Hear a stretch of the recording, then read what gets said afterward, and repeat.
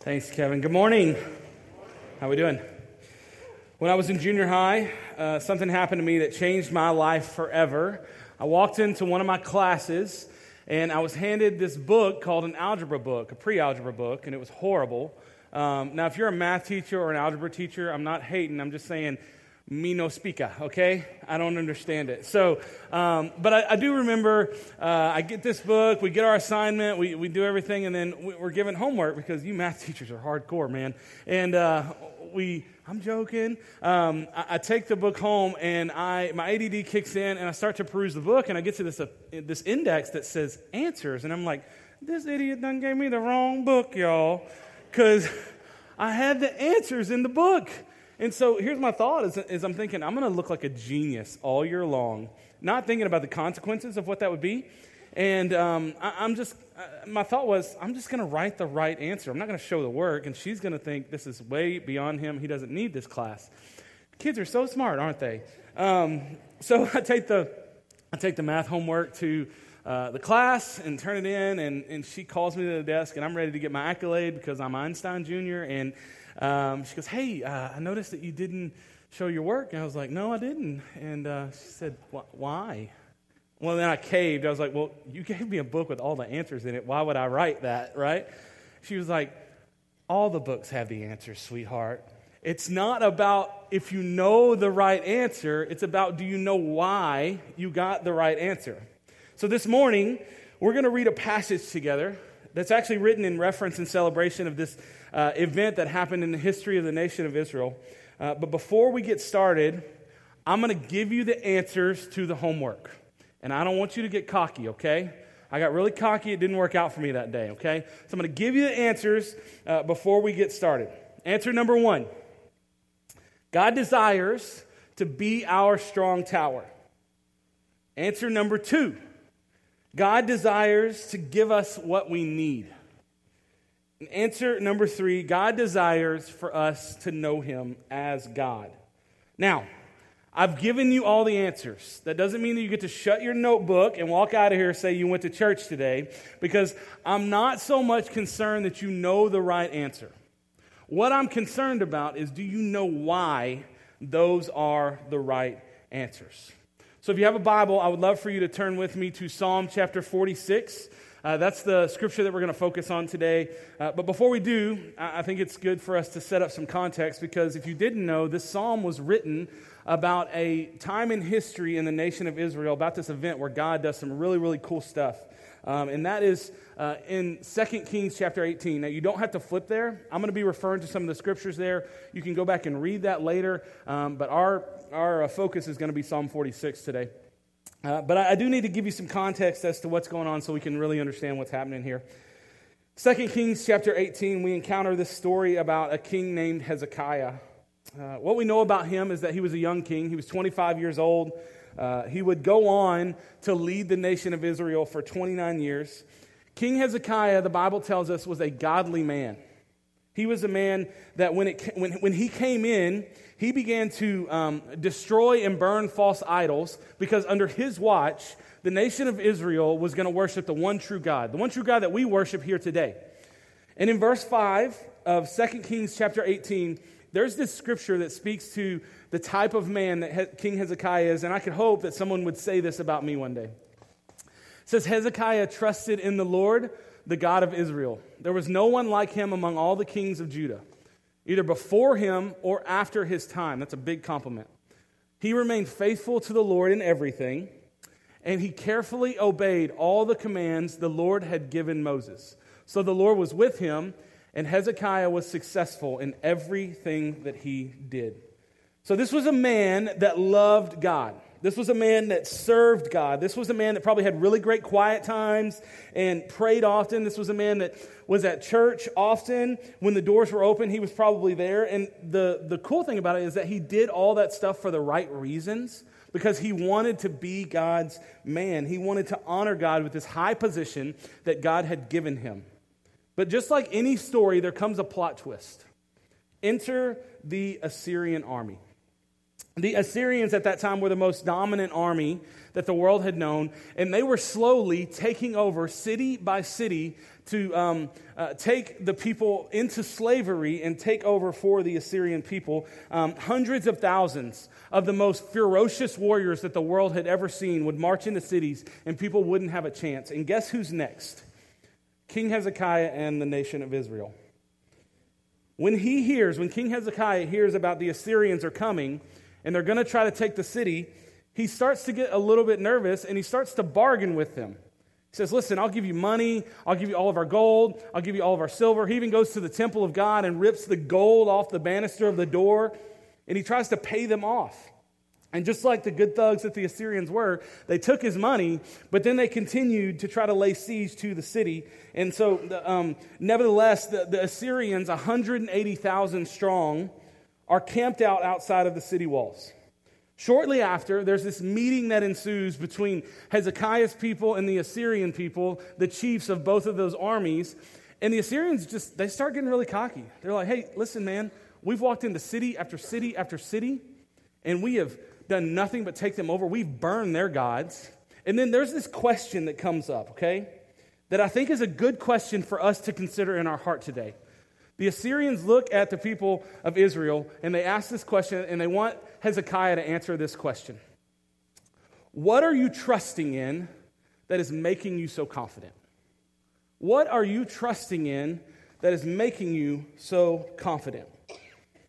King Hezekiah runs out of this situation, and in all honesty, he feels helpless, hopeless, and scared. Now, with that in mind, we're going to jump into Psalm 46, verse 1, with the mindset that Psalm 46 was written about this time in history. Would you read with me in verse 1? God is our refuge and strength, always ready to help in times of trouble. So we will not fear when earthquakes and the mountains crumble into the sea. Let the oceans roar and foam. Let the mountains tremble as the waters surge. Answer number 1. God desires to be our strong tower. There's 2 words I want us to focus on as we start this morning. Those words are refuge and trouble. You may want to underline those words in the scripture. Refuge is referring to shelter or protection that one needs. And then trouble is referring to just being in a tight spot, your back's against the wall, and the outcome is not looking promising for you. Now, I want to share a story, and before I do, I want there to be some understanding that I say it with great humility, that I know that there's not a person in this room that probably wasn't touched by the story that I am about to share. And so wherever you are in that, just know that you can be here and it's safe, but this is just our story. Like many of you, in August of 2017, Jen and I experienced both of these words. We experienced trouble, we experienced refuge. We were at Walgreens in Alvin when the storm hit. I remember Jen had run into Walgreens because she was getting some Bluebell ice cream, because if we were going to be locked in, we needed the essentials. And yeah. And the storm hits while she's in Walgreens, and I'm in the car like a good husband. And I remember, I need to drive and go get her, because I'll be honest, I can't see like 5 feet in front of the car. And so I drive over to where she can like run out and jump in the car. And even like the 5 feet that she had to run, she was soaking wet. And we just had this look of like, we should probably get home. And so little did I know that the streets to our house were already being flooded, and they were already under a foot of water. And so we start to drive. We're in our little Ford Escape that's kind of close to the ground, and the car starts to shake, and I'm like, And so I take a right, and I get onto a higher street, and we're driving, and we're watching water go into buildings, and we're starting to panic, right? Just like many of you guys went through. And we get to the house, turn into the driveway, and water kind of comes over the hood of the car, and so I punch it out of there, and we get to the top of the driveway, and I'm noticing, like, we open the door, and we're in about a foot of water, if not a little more, and water's almost coming in the car. And I looked at Jen, and we're in full panic mode, and I look at her and say, babe, I think our house is going to flood. This is as bad as they said it's going to be. And so I call a friend of mine. I say, hey, man, I cannot get the car out of the driveway. I need somebody to come get us. And so started 3 days of people rescuing people. And so a group of guys come over to our house. Some of those guys are sitting in this room right now in a bigger truck than I had, and we are loading everything. But we're running around the house like before they get there, Jen and I, and we're just throwing stuff as high as we can. Some of those guys that showed up, they did the same thing with us. We're throwing stuff as high as we can. We're panicking. I'm crying. She's crying. The dog's freaking out. And I just have this thought in my mind, and I know it's from the Lord. Stop and hug your wife. And so she runs by me, and I grab her, and I kind of focus her in, and I just hug her and hold her. Now, what I can say is that we never took water. We got about 4 to 6 inches of it coming into our house before the water started to recede. And if we weren't in a pier and beam house, we would have taken about 2 foot of water. But in that moment where I felt like God said, hug your wife, we were scared. We had no control. But as we hugged each other, I can remember it very vividly. I have this thought, you know what, we could lose everything, but I have her and we have him. I want to share a word with you that I want to unpack, and that word is intimacy. Now, there's some very intelligent people who have defined this, so don't make fun of me, but you can define intimacy as into me you see. Kind of sounds like the word. Into me you see. You know, for that moment, I really believe we experienced intimacy. The beginning of chapter 19, after hearing that the Assyrians were not going to back down, King Hezekiah is scared. The biggest army in the world is closing in on his people that he was supposed to protect. Under his watch, the earth is quaking, the seas are choppy, there's trouble, there's no control. Trouble has pressed his back against the wall, and he runs to where? God. He runs to the temple, and he prays to the Lord. And I want to read to you a portion of the prayer that he prayed to God, because I think it's one of the most authentic prayers I've read in the Bible. 2 Kings chapter 19, verse 15. O Lord God of Israel, you are enthroned between the mighty cherubim. You alone are God of all the kingdoms and of the earth. You alone created the heavens and the earth. Bend down, O Lord. Bend down and listen. Like, I need you. Open your eyes. See. Listen to Sennacherib's word of defiance against the living God. This was the chief of the Assyrian army saying, listen, we're going to come in and we're going to do to you what we did to everybody else. And he's having this real authentic conversation, and then he just asked the most authentic question that he could. Is this true, God? Is it true that the kings of Assyria have destroyed all these nations and we're next? They've thrown the gods of these nations into the fire and they've burned them. And then he has this moment of clarity because he trusts the Lord. But of course, the Assyrians could destroy them. They were not gods at all. They were idols of wood and stone shaped by human hands. Of course. But now, O Lord, our God, rescue us from his power. And then all the kingdoms of the earth will know that you alone, O Lord, are God. King Hezekiah has this moment with the Lord of intimacy. Do you remember the answer to number 1?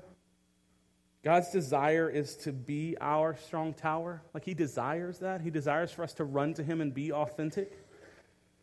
But remember, it's not important that you know that that's the right answer. What's more important is that you know why that is the right answer. The why to why God wants to be our strong tower is intimacy. He desires intimacy with us. If you were to read through Psalm 46, you would notice that there's this word in there that kind of splits it into 3 parts, and it's called Selah. Your Bible may say interlude, okay? It's been debated through the centuries kind of what those words mean, but they've kind of rested on this definition of to just stop and reflect on what the scriptures say. And so, I would love for us to do a group activity this morning. Introverts, don't freak out. I'm not going to make you interact with anybody, okay?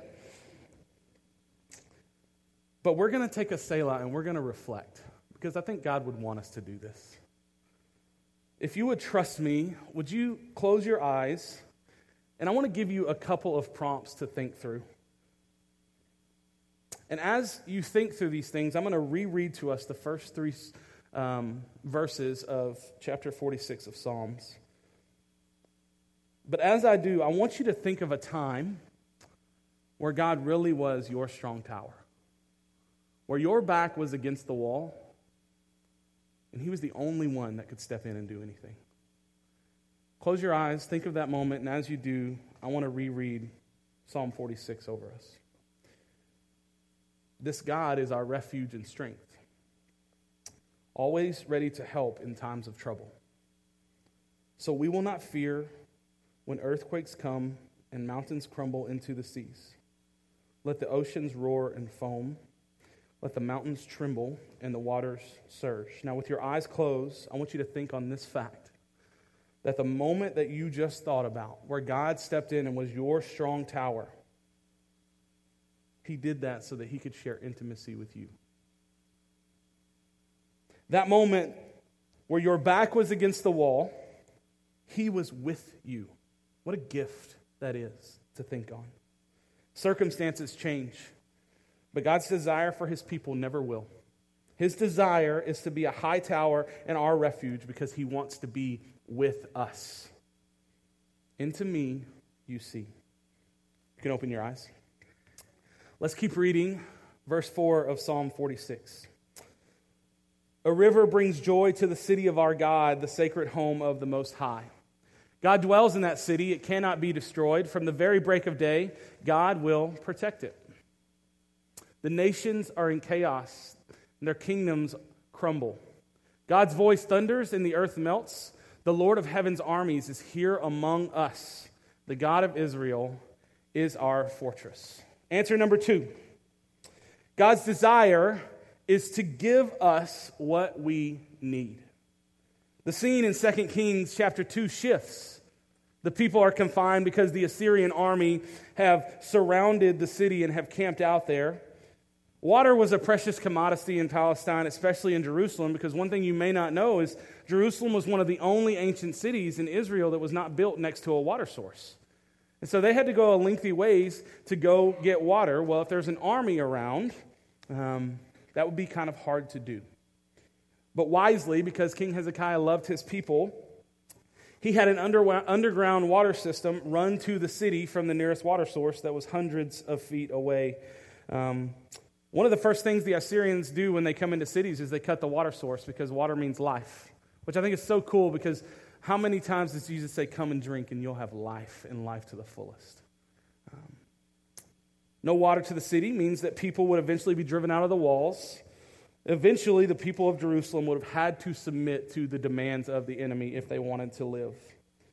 And I was reading this scripture, and there was this thought that came to my mind, actually a show that Jen and I really enjoy watching. And I want to show you the clip of this show, and I hope you'll enjoy it as much as I do in my heart.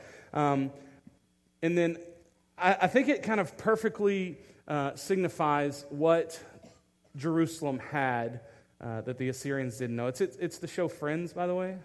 Yeah, so, oh yeah, now you're glad to be a church. All right, here we go. Hey, check it out. This is unbelievable. Joey has been holding his breath for almost 4 minutes. Dude,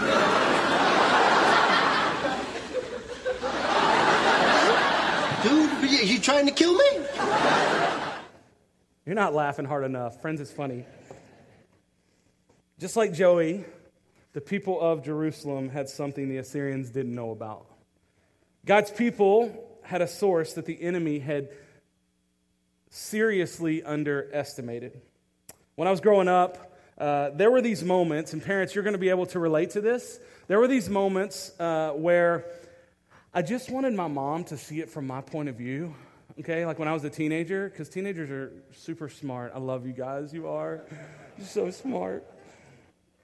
But I would say something to her, or a situation was going on in school, and I would be like, Mom, you know, you're trying to be my parent right now, but I really just want you to be my friend. I want you to be my friend. Well, here's what my mom said. She was quick to let me know that she had plenty of friends in her life, and that she was called to be my parent first and foremost. All the parents in here are like, yes, preach it. Turn left and talk. Here's the reality. She will always be mama, right? Like mid-30s, she's still mama. We have to have hard conversations sometimes, but she's still mama because that's what mamas do. They mama, okay? And mamas are a blessing to their children. But the reality is she was quick to let me know that as my parent, it wasn't her job to necessarily give me what I wanted. It was her job to give me what I needed. And it was through these moments in our relationship where our relationship as mother and son grew, because there were these moments where I would finally shut up and listen, and I wouldn't tell her that I was shutting up and listen, but I would look back and I would say, she really does know what's best for me. She really is looking out for what's best for me. Do you know what happens when we get to this point with the Father? There's this scripture in Philippians chapter 4 that kind of expresses what I'm talking about. We're going to read 6 and 7, and then we're going to skip to 19, but it's this reality that we can be authentic and real and go to our Father just like I would with my mom. So here's the scripture. Don't worry about anything. Instead, pray about everything. God wants to hear everything. Just reflect on that for a second. God wants to hear everything. Tell God what you need and thank Him for all that He has done. Then you will experience God's peace. Now, which exceeds anything we can understand. His peace will guard your heart and minds as you live in Christ Jesus. The cool part, and before we go to 19, it doesn't say, pray what you think God will want to hear. It says, pray to the Lord what you need, and you're going to have peace. I think it's so cool that God steps into those prayers, as selfish as they can be sometimes, and goes, you know what? I'm really enjoying this right now.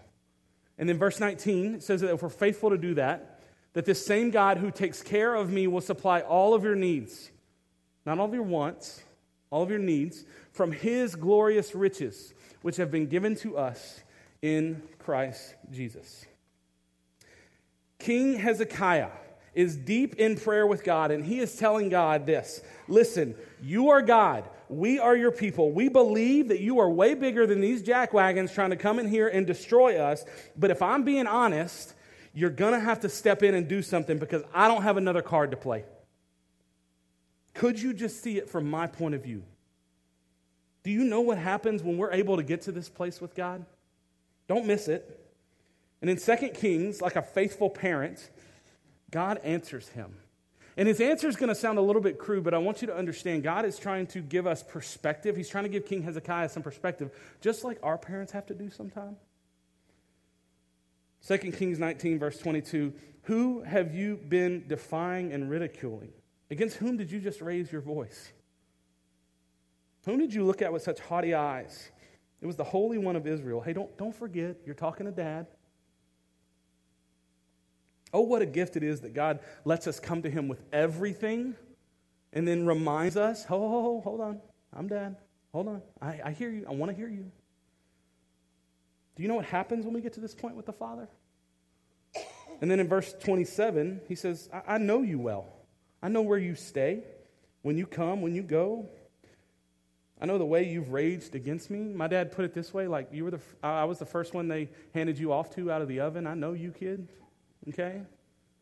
Good country way of saying things. But as a loving father, he bends down and he says to King Hezekiah, his armies won't enter Jerusalem. They will not even shoot an arrow at it. They will not march outside of its gates with their shields or build their banks against the wall to try to climb over that thing. I love this. The king will return to his own country on the same road that he came in here on. And he will not enter this city, says the Lord. For my own honor and my own sake, and for the sake of my servant David, I will defend this city and protect it. Whoa. Remember, I'm God. Answer number 2, God's desire is to give us what we need. But just like answer number 1, when He gives us what we need, it's not just that He's showing off. Yeah, He could do that. He's powerful. He gives us what we need because He's a good Father that desires intimacy with His people. And here's what I know. What I know is that King Hezekiah wasn't sitting there with his back against the wall because he wanted to be, right? He didn't freak out like this because he wanted to be sitting in this situation, just like us. We don't want to be pressed like this. We don't want to get the phone call that changes everything. We don't want to be sitting in the ER. We don't want to go to the doctor to get answers. We don't want our kids to walk away from us. Like, we don't want these things to happen. In fact, a lot of us, we get to the point, just like King Hezekiah, where we have to yell, you're going to have to do something. But my fear is that the only time that we truly experience intimacy with God is in these moments. And like a faithful dad, God steps down into the chaos and into the trouble of life. Do you know what happens when we get to this point with God? Into me you see. Intimacy. So I want to take Selah number 2. Interlude number 2. And I want us to close our eyes. And I want us to think for a moment when God gave us what we needed. May not have ended up the way that we wanted it to. Hear that humbly from my heart. May have hurt. But let's think of a moment where God supplied us everything that we needed, even if what we needed was one more breath to get through the day. And I want to reread verse 4 through 7 over us. A river brings joy to the city of our God, the sacred home of the Most High. God dwells in that city. It cannot be destroyed. From the very break of day, God will protect it. The nations are in chaos. Their kingdoms crumble. God's voice thunders and the earth melts. The Lord of heaven's army is here among us. He's here among us. The God of Israel is our fortress. Answer number 3. God desires for us to know him as God. Here's how the story ends. 2 Kings chapter 19, verse 35. That night, the angel of the Lord went out to the Assyrian camp, and he killed 185,000 Assyrian soldiers. Can you imagine walking out of the city and seeing that? Your back's against the wall. Can you imagine getting to the point with God where you're screaming, you got to do something, God? 185,000 done. Psalm 46, the end of it, gives us a picture of what that moment may have been like for the people of Israel. So picture in your mind if you're walking outside the city walls and this is what you see. Come see the glorious works of the Lord. See how he brings destruction upon the world. He causes the war to end. Throughout the earth, he breaks the bow. He bends the spears. He burns their shields with fire. And then I love this. This is a verse we all know. Be still. Like, don't jump up, don't celebrate. Like, can you imagine that moment when they're walking out and 185,000 people are sitting there dead? Be still. Know that I'm God. Know that I did this long before you got here. This isn't an angry God. This is a loving God. I will be honored by every nation. I will be honored throughout the world. The Lord of heaven's army is here among us. The God of Israel is our fortress. God desires for us to know him as God. You know, the funny thing is that this was just a foreshadowing of a war that was coming. 700 years after this, a baby was born in Bethlehem. That baby's name was Jesus. This baby was God in flesh, Emmanuel. God came to earth, Jesus, to wage this same kind of war on sin.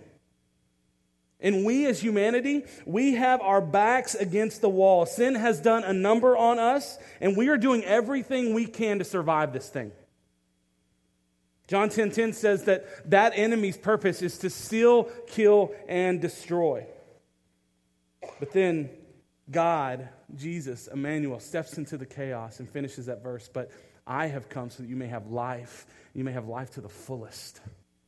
Not just going to save you, but I'm going to give you a full life. And he says, if you'll just trust me, the God who made you, I will win this war for you. The war was waged on sin when Jesus died on the cross, and it was won when he rose from the grave. You hear me?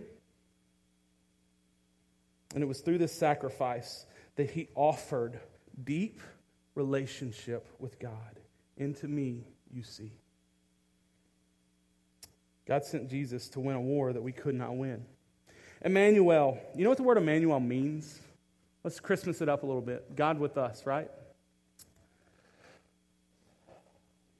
A time that I got to experience this. Before we got married, actually before we were engaged, my wife and I, we had to have a talk that I did not want to have with her. And so I decided we were going to go down to Galveston, and I needed to share some things that if she was going to get into this with me, she just needed to know. And we sat on the seawall, and anxiously I'm trying to talk to her about some of this stuff because I needed her to know how broken I was. Because here's the honesty. I was giving her a chance to run if she wanted to. There were just things that I fought. And I tell her those things, and we sit there for about an hour. And what I love about my wife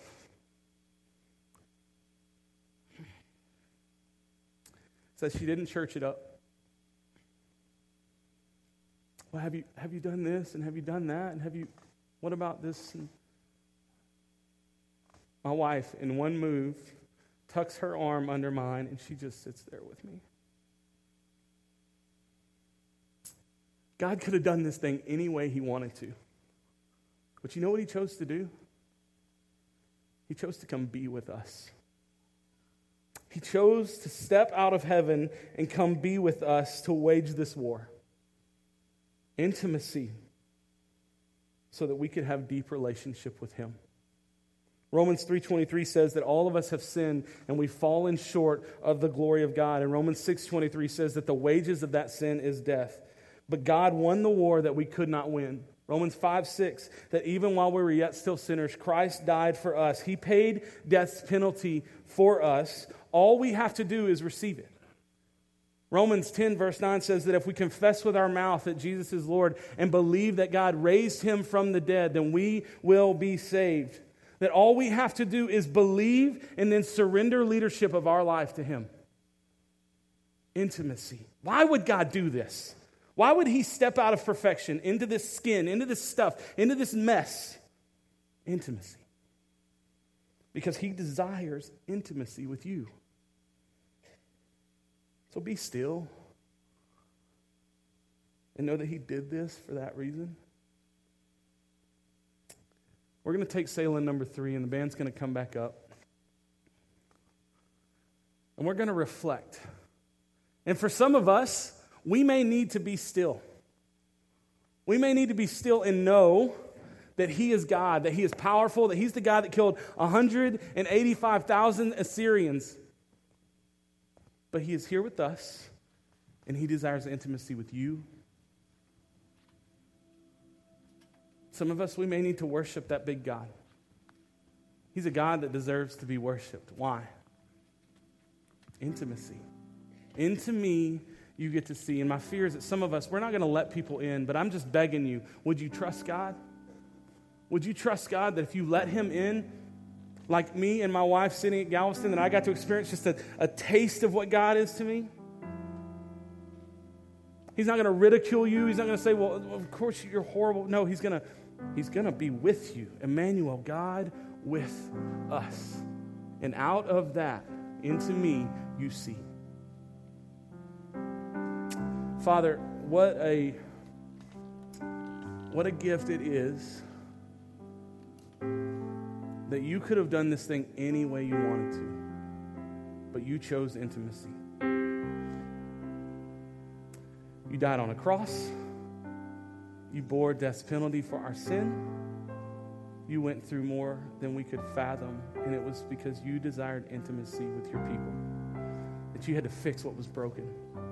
And I pray that the brokenness within this room would submit to that God, that we would know that you're a God who desires intimacy even in our brokenness. In fact, you would rather us bring our brokenness than this dressed up version of ourselves. I pray that we could do that freely. In Jesus' name.